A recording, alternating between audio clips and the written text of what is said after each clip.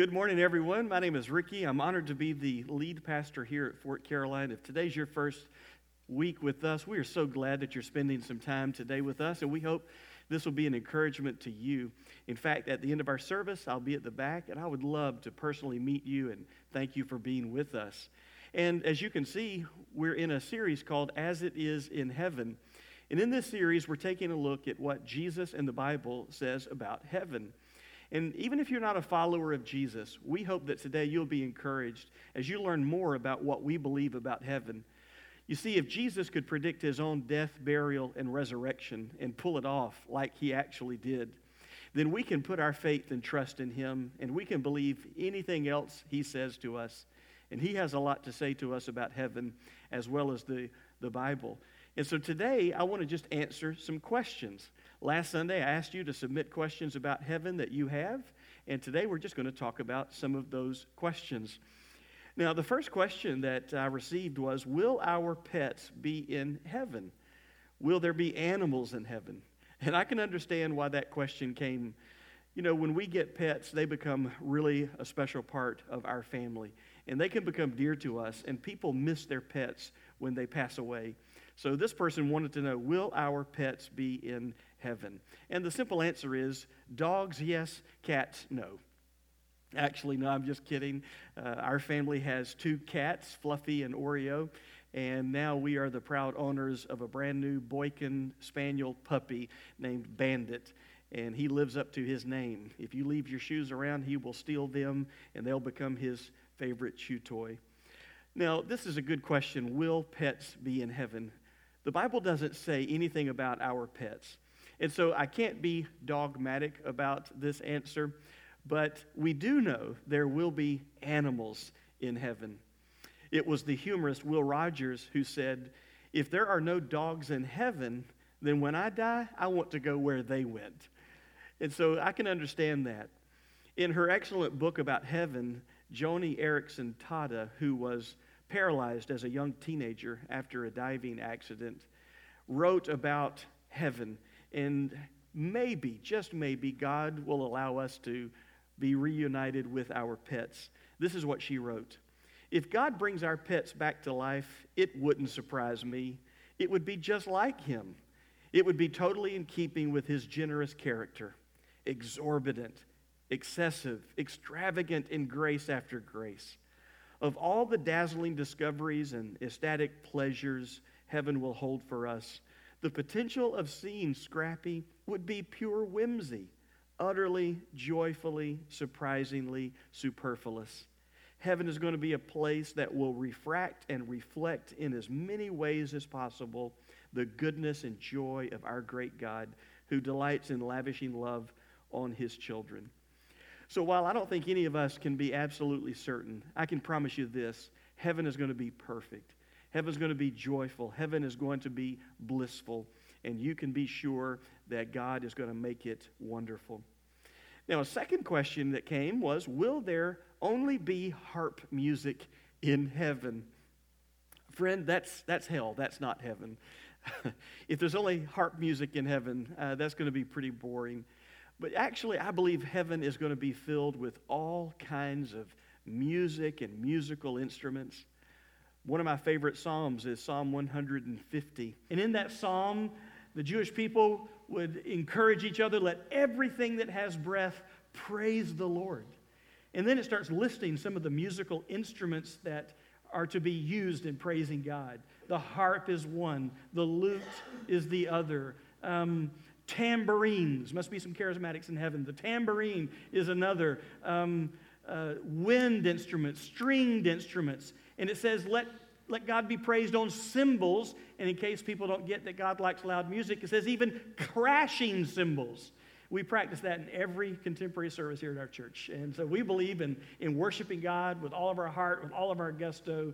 And I believe heaven is going to be filled with all kinds of musical instruments and all kinds of music as people express their praise, as people express the talents that God gave them to play instruments.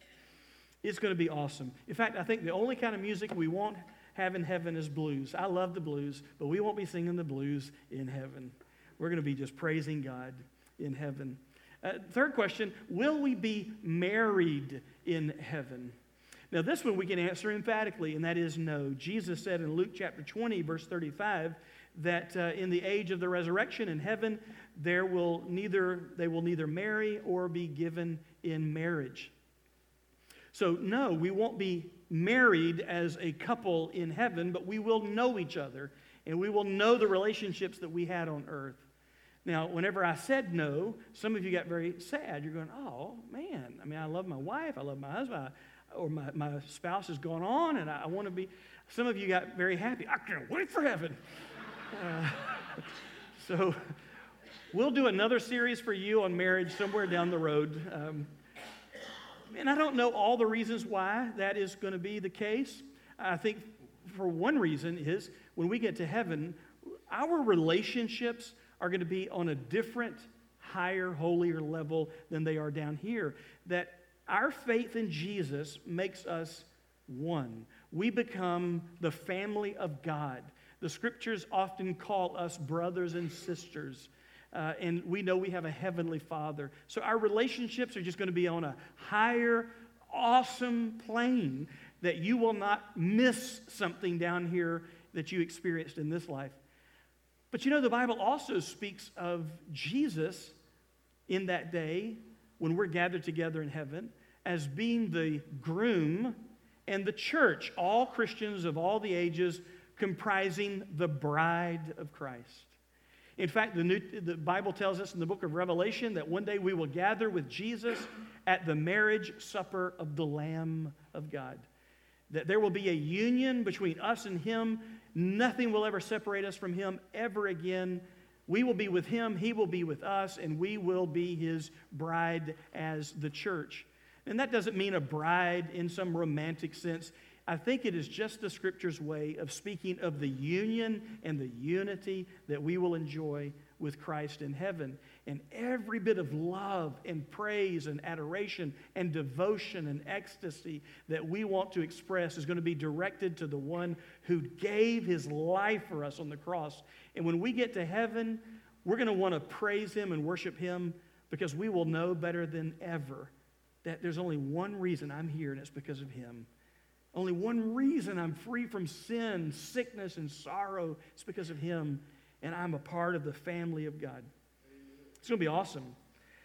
Fourth question that was posed, will heaven be boring? I think that's a big misconception about heaven. That, oh man, that just sounds boring. I don't want to sit on a cloud and pluck a harp. You remember the Far Side cartoons? I used to love those when I was younger, and there's a coffee cup that has a picture of a guy on a coffee cup, and I'm gonna skip. Let me give you something else, because Carla's going, where are you in this? In a Starbucks cup, there was a series of Starbucks cups called The Way I See It, and it was just a way that Starbucks would promote what people could read from famous people or quotes or poems. But on one of their Starbucks cups, number 230, they put a quote from Joel Stein, who was a columnist for the Los Angeles Times. He wrote, "Heaven is totally overrated. Seems boring. Clouds, listening to people play the harp. It should be somewhere you can't wait to go, like a luxury hotel. Maybe blue skies and soft music were enough to keep people in line in the 17th century, but heaven has to step it up a bit. They're basically getting by because they only have to be better than hell." And that's what the Far Side Cup is trying to communicate, is your idea of heaven is that, just sitting on a cloud with a white robe and wings on your back, plucking a harp. Yeah, that would be boring, but that's not the New Testament picture of heaven.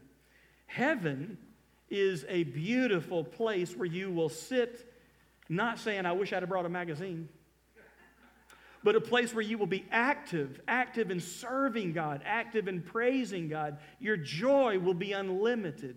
You will have all eternity to explore the universe that God has created and to explore the new heaven and the new earth that you and I will inhabit in new bodies that will never be sick or grow old. We're going to talk about that next Sunday.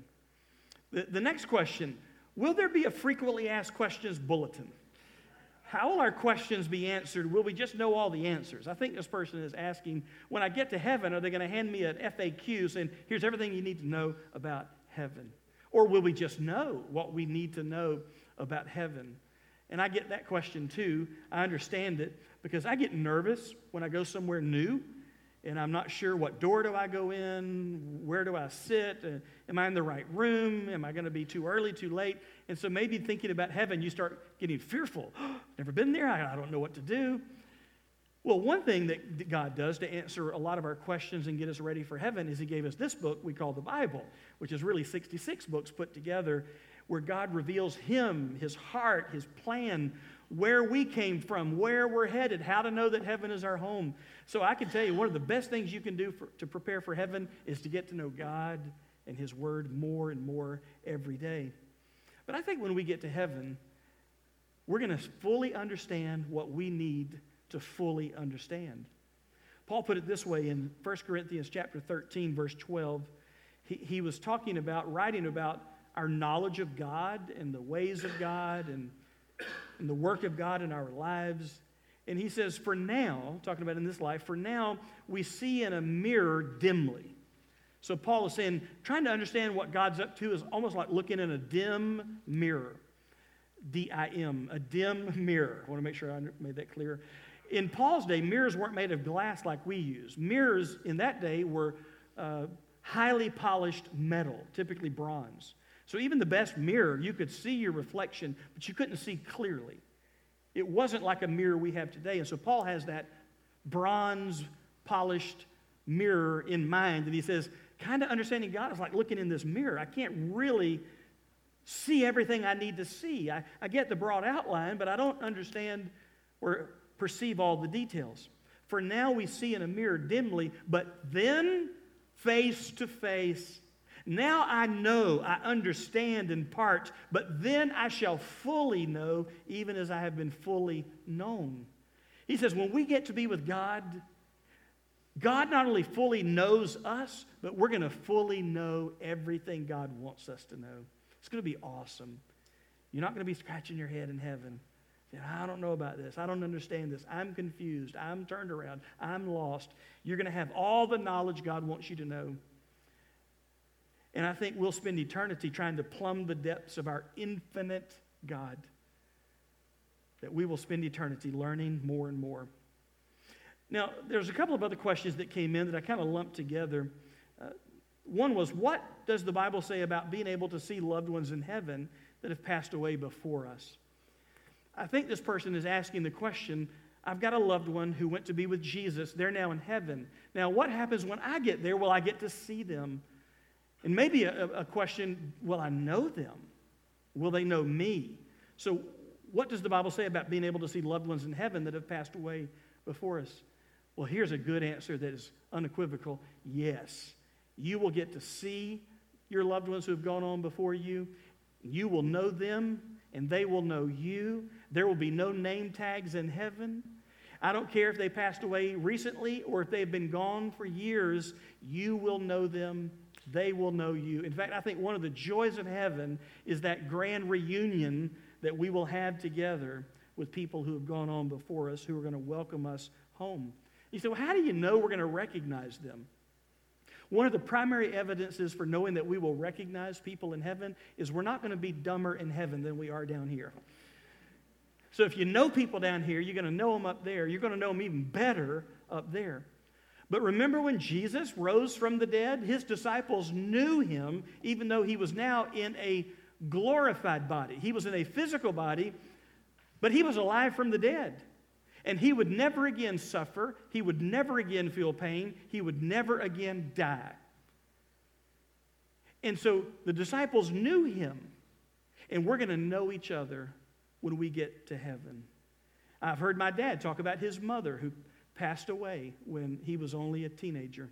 I never knew my grandmother, his mom. But I've heard him talk about how she was one of the most godly people he had ever met in his life. He said, Ricky, she could not read or write her own name. She could just make an X for her name.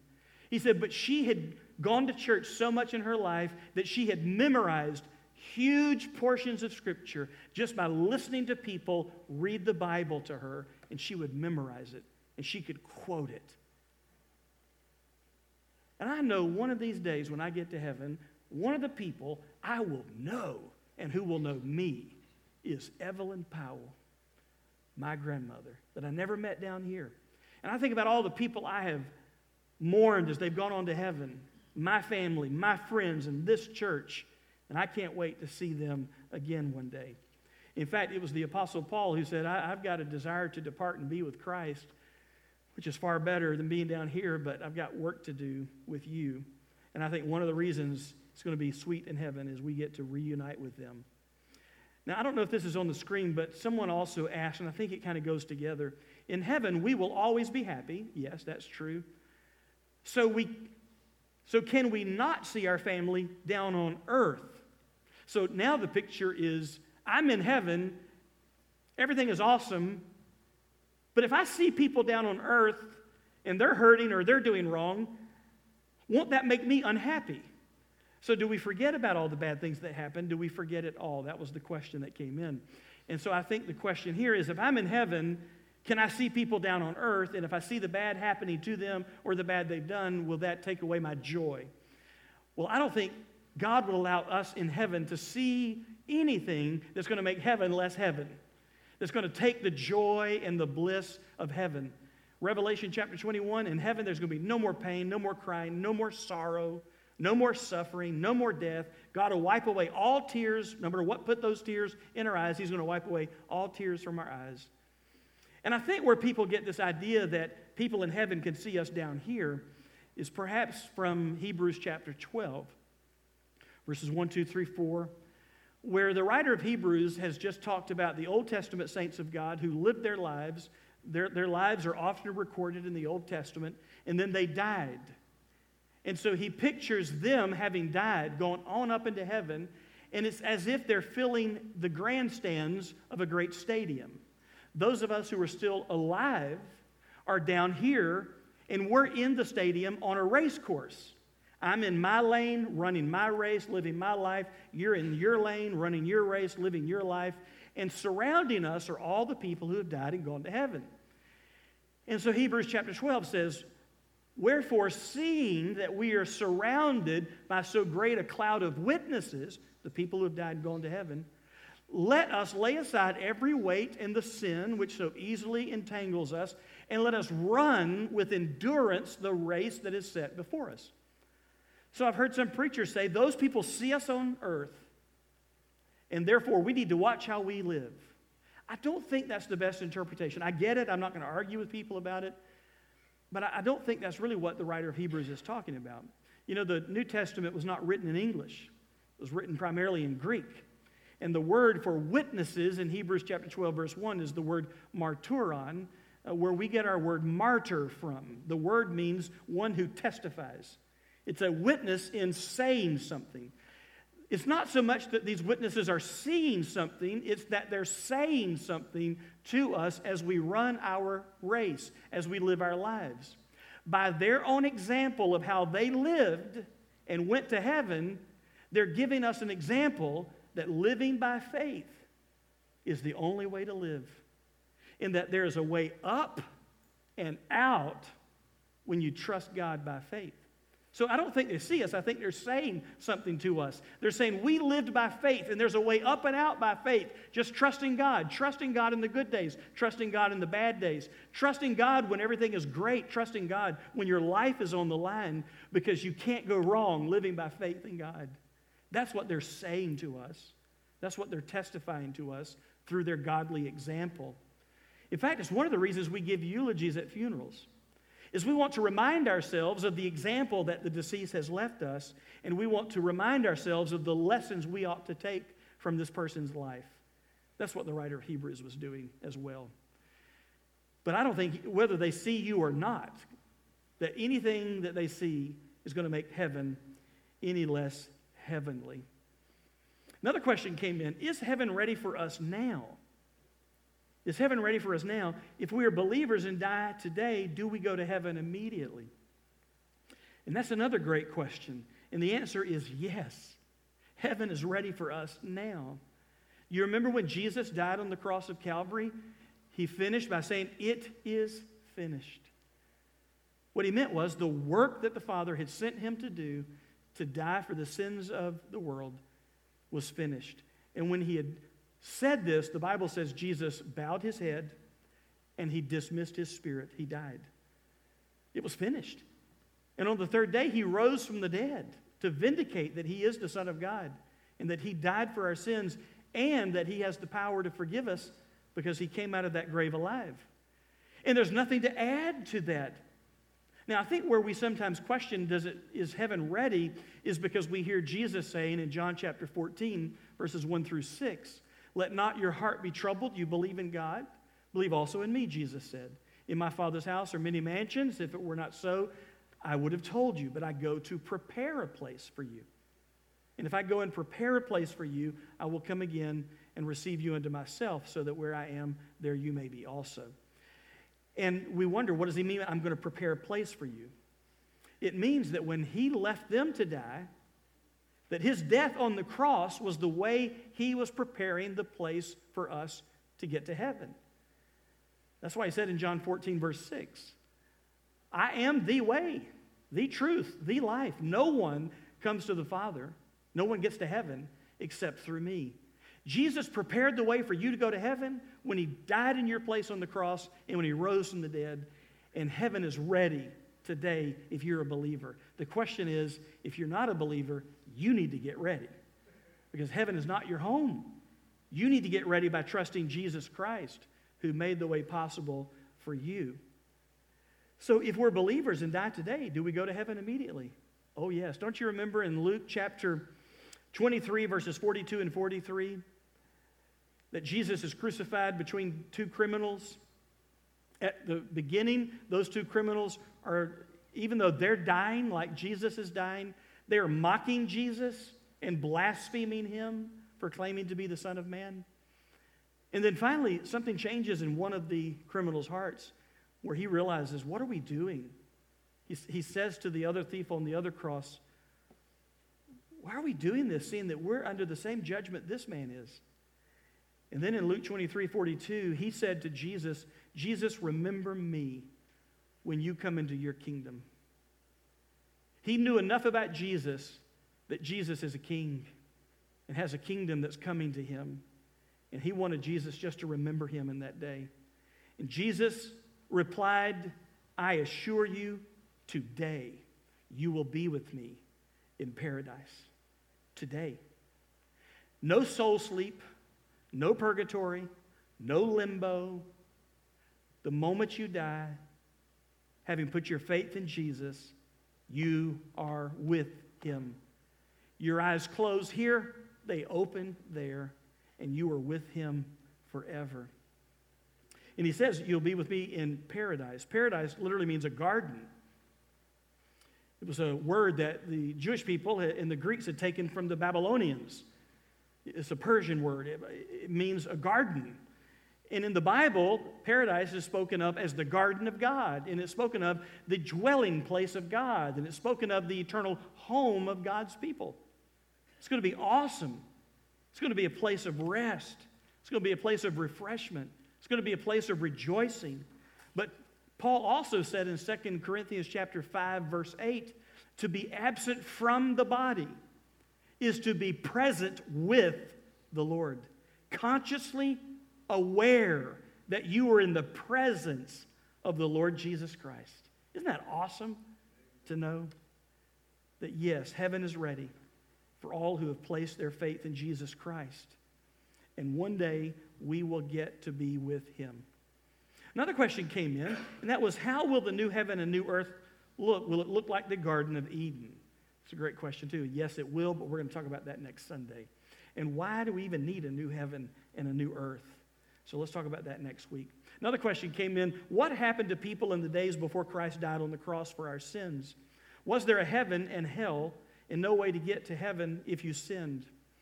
Well, in the Old Testament, we know that when people who had put their faith in God died, they went to a place that the Bible calls Sheol in the Old Testament, S-H-E-O-L. And it meant the grave. It meant the abode of the dead. And you read about Sheol in the Old Testament as a place for believers. But you also read in the Old Testament that unbelievers also went to a place called Sheol. Same place, two different compartments. Jesus kind of gave us a glimpse into that in Luke chapter 16 when he talked about the rich man who did not believe in God, who lived a wicked life, and who died, and he went to hell. The beggar Lazarus, who had nothing, not even anyone to care for his sick body, only dogs there to lick his wounds. When he died, the angels carried him into the bosom of Abraham. He got to go to paradise, Sheol. So there are many who say there was two compartments to the place of death, the grave in the Old Testament, one for the righteous and one for the wicked.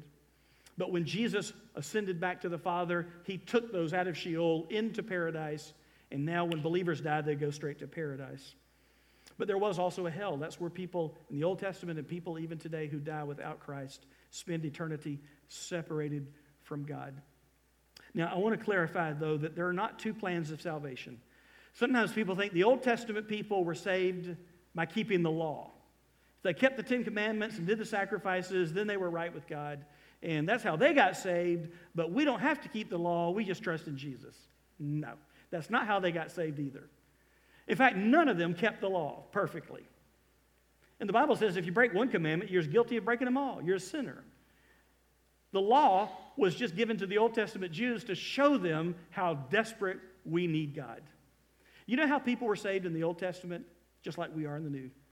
Paul says in Ephesians chapter 2, verses 8 and 9, "For by grace are you saved through faith." So it's God's unmerited love that makes it even possible for you to be forgiven of your sin. And how do you claim this great gift of God's forgiveness? Through your faith. For by grace are you saved through faith. And that not of yourself is not of works, lest anyone should boast. This opportunity to put your faith in God is a gift from God. Now, in the Old Testament, they looked forward to God's promise fulfillment that he would send a Savior, that he would send the Messiah. And they put their faith in God. And all of those Old Testament sacrifices were to symbolize their faith in God, that one day God's going to send a Savior. Every time they sacrificed a lamb and sprinkled the blood on the mercy seat of the Ark of the Covenant, the Holy of Holies, it was a symbol that this covers our sin, but we're trusting God to send a Savior who will cleanse our sin and forgive us once and for all. That's why John the Baptist, when he saw Jesus coming to him at the River Jordan, declared for every Jew there to hear, "Look," as he pointed to Jesus, "Behold, the Lamb of God," not a lamb, but the Lamb of God who takes away the sin of the world. Jesus was the Savior that the whole Old Testament prophesied about, that all the Old Testament believers were looking forward to coming one day. And when they had sincere faith that God would keep his promise, they were saved. The Bible says in Genesis chapter 12 that God called Abram to be the father of the Jewish people, the one whom God says, "You have no children, but through your descendants I'll give you, the whole earth will be blessed." It was God's way of saying, "I'm going to choose you, and through your lineage, I'm going to send the Savior, Jesus." And so and the Bible says, Abram believed, and it was accounted to him by God for righteousness. He wasn't saved by what he did. He was saved by faith in God. What he did was just evidence that he did have faith in God. So they looked forward to the coming of the Savior. We are saved by grace through faith, looking back to the Savior who came. We look back on that finished work of Jesus on the cross of Calvary, and whoever you are, put your faith in God, in his finished work of Jesus on the cross of Calvary, and heaven can be yours. Isn't that good news? It's not religion that's going to save you. It's a relationship with Jesus, God's Son, who can save you. Now, this is not on the screens, I don't believe, unless they added it, but someone texted me last night and said, "I have a question. Mom has a question, and that is, do we have guardian angels?" That's a good question. I wasn't expecting that question. But then when it came through, I'm thinking, I should have expected that question. Do we have guardian angels? Now, if some of you have guardian angels, you're keeping him mighty busy. I know that. Watching over you. I don't know if we can be dogmatic that every individual is assigned an angel to watch over you. But here's what we do know from the Bible. We know that angels are created beings. They're not humans, and humans don't become angels when they die. When you die, you don't become an angel. Angels are angels, people are people.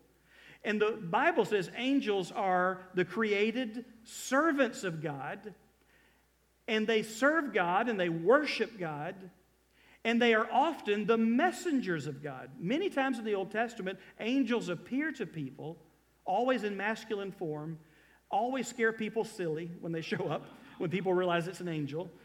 Never as a chubby little baby with halo and wings. That's not the New Testament or the Old Testament picture of angels. They're mighty servants of God. They're mighty warriors of God. They can even take on the appearance of humans, even though they are angels. But most often, angels are unseen by the vast majority of humanity. An angel, angelos, means messenger. Have you ever heard us use the word evangelism? You ever heard that word, evangelism? Did you know that's a composite word we get out of the Greek language? EU means good. So a euphemism is a good way of talking about something that's not so good. It's what we call death. Oh, they passed away. You know, we're trying to make something hard and difficult a little easier by using euphemisms for it. Or a eulogy is a good, EU, and then logos, word. A eulogy is just a good word. Well, evangelism is from the Greek euangelion. EU, good, angelion, message. Evangelism is just telling the good message. Now you learned some Greek today. I'm not even going to charge you guys for that. I typically charge for my Greek lessons, but I'm going to let you off. So we know that angels are messengers of God. They're servants of God. And we know, according to the Scriptures, that they often minister to believers. Psalm 34, verse 7. Psalm 94, verse 11. Acts chapter 5, verse 19. Acts chapter 12, verses 6 through 11. You see angels ministering to the people of God, even to Jesus after his temptation in the wilderness and in the Garden of Gethsemane. We know that angels rejoice when a sinner repents and gets saved. Luke chapter 15, verse 10. We know that angels are watching us as we live our lives as Christians. 1 Corinthians chapter 4, verse 9. 1 Timothy chapter 5, verse 21. We know angels are present within the church. 1 Corinthians chapter 11, verse 10. And according to Jesus in Luke 16, verse 22, angels carry believers into the arms of God, into paradise, or for the Jews in that day, into Abraham's bosom. So while I can't say you have a particular angel just for you, I can say God uses his angels to watch over his children. And the Bible says sometimes we've entertained strangers and we didn't realize it. It was actually an angel. Now, you don't pray to angels. You don't go around looking for them. You certainly don't worship angels. But I believe angels are real. That's why sometimes when I visit people in hospitals, I'll pray, Lord, would you just put your ministering angels around this bed and protect this person during this time from spiritual warfare, because the enemy wants to attack them while they're down. And, I just trust God. If his will to send angels to comfort, to minister, to protect, to watch over, then he will certainly do that. So much more I wanted to talk about today, but I want to close with this passage of Scripture. Can we just close with one more passage? You may want to open your Bible. I'm going to put it on the screen for you. All of that I just gave you was meant to be like a few minutes of an introduction to a sermon, but I didn't have enough time. There's too much there. 1 Thessalonians chapter 4, verses 13 through 18. Paul is writing to Christians in the city of Thessalonica who believed Jesus was coming back one day, because he didn't just come the first time. He said he'd come a second time. He came the first time for sin and salvation. He's coming back the second time to take us home with him and to usher in his kingdom. And some of the people in the city of Thessalonica were concerned that their believing brothers and sisters or family members who had died had missed out on something. Well, if Jesus comes back and they've already died, they missed out on it. And Paul says, no. They're going to have front row seats to when Jesus comes back. So he puts it this way. And now, dear brothers and sisters, we want you to know what will happen to the believers who have died, so you will not grieve like people who have no hope. By the way, it doesn't say don't grieve. When you lose a loved one, grief is natural. It's okay to be sorrowful. But even in the midst of your sorrow as a child of God, you have faith that you will see your loved one again. He says, so I don't want you to grieve like people who have no hope. Verse 14, for since we believe that Jesus died and was raised to life again. Anybody here besides me believe Jesus died and was raised again to life? That's what we just celebrated last Sunday, right? So if you believe that, you can believe this. We also believe that when Jesus returns, God will bring back with him the believers who have died. Remember, that's where they are. 2 Corinthians chapter 5, verse 8, to be absent from the body is to be present where? With the Lord.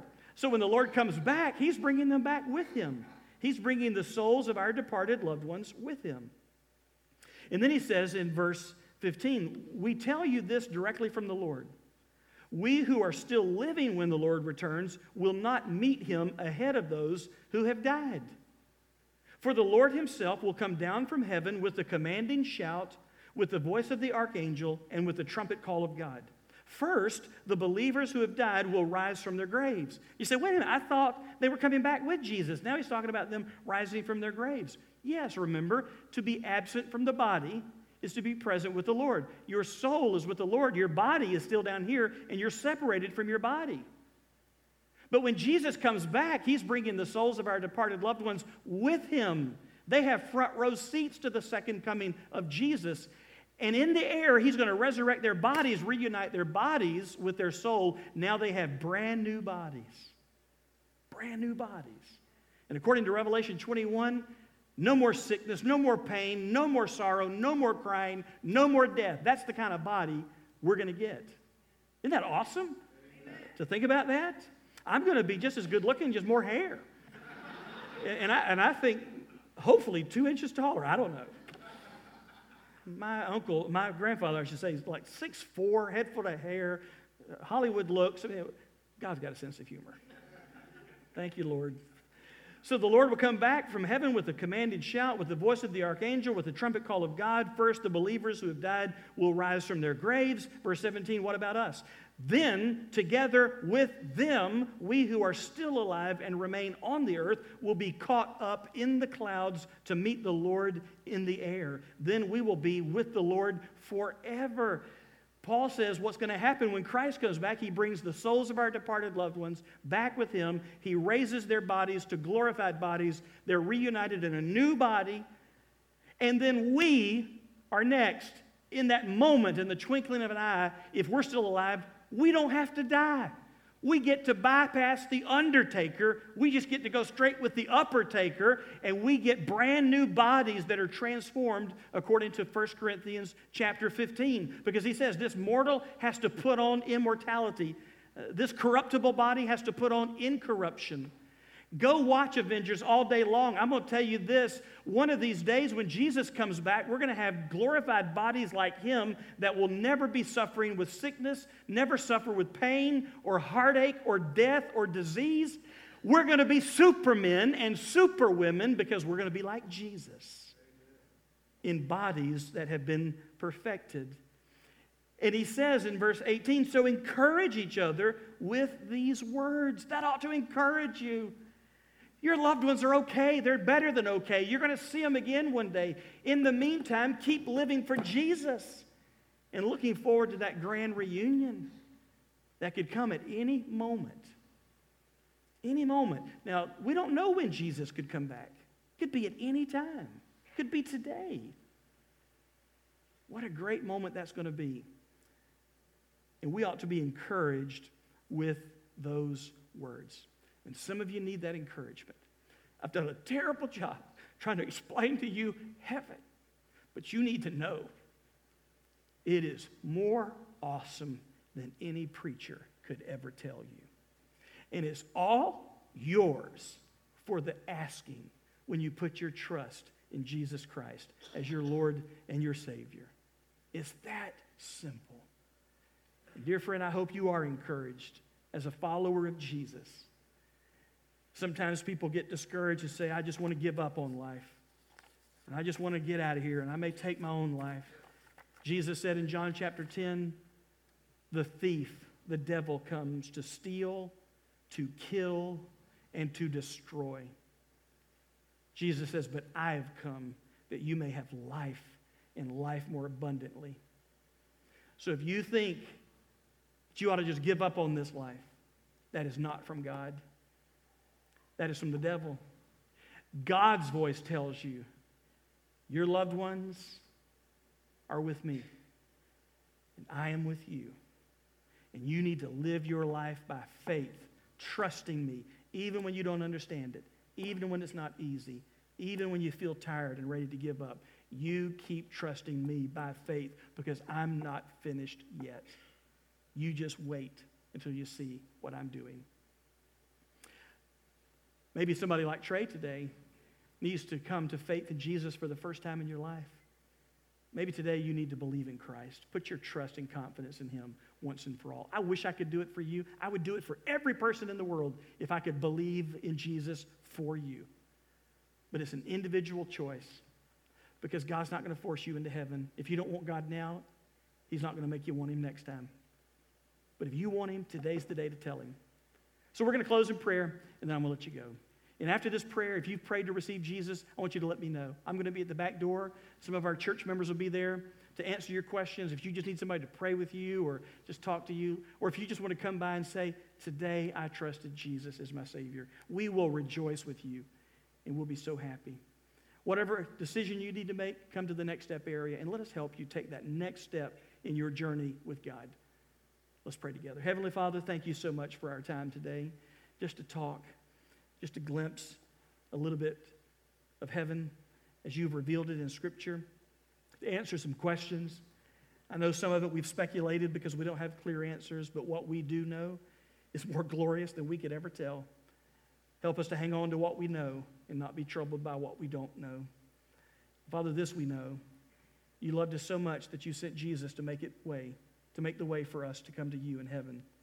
He is the way, the truth, the life. Can't get to heaven except through Him. And God, there could be somebody in this room who, for the first time in their life, wants to pray and trust Jesus once and for all to forgive them of their sin and to claim that gift of eternal life. Jesus promised, whoever believes in me will not perish but have everlasting life. So friend, with your head bowed, your eyes closed, maybe today silently you'll say to God, dear God, I admit to you I'm a sinner. I know I've done wrong. And I know because you're perfect and righteous, you have to punish sin. But I believe you sent Jesus out of love to take my place, to take my punishment. That when He died on the cross, He was doing it for me. And I believe He rose from the dead, and He promised me if I would simply believe, trust in Him, I would not perish in my sin. But instead, by believing in Him, I would have everlasting life. Life now with you and life forever with you. So today I confess my sin, and I confess my faith in Jesus. And I not only ask Him to forgive me, I receive His promised forgiveness by faith today. Now help me to learn more about Him so that I can live for Him and glorify Him in everything I do. In Jesus' name. And everyone said, amen.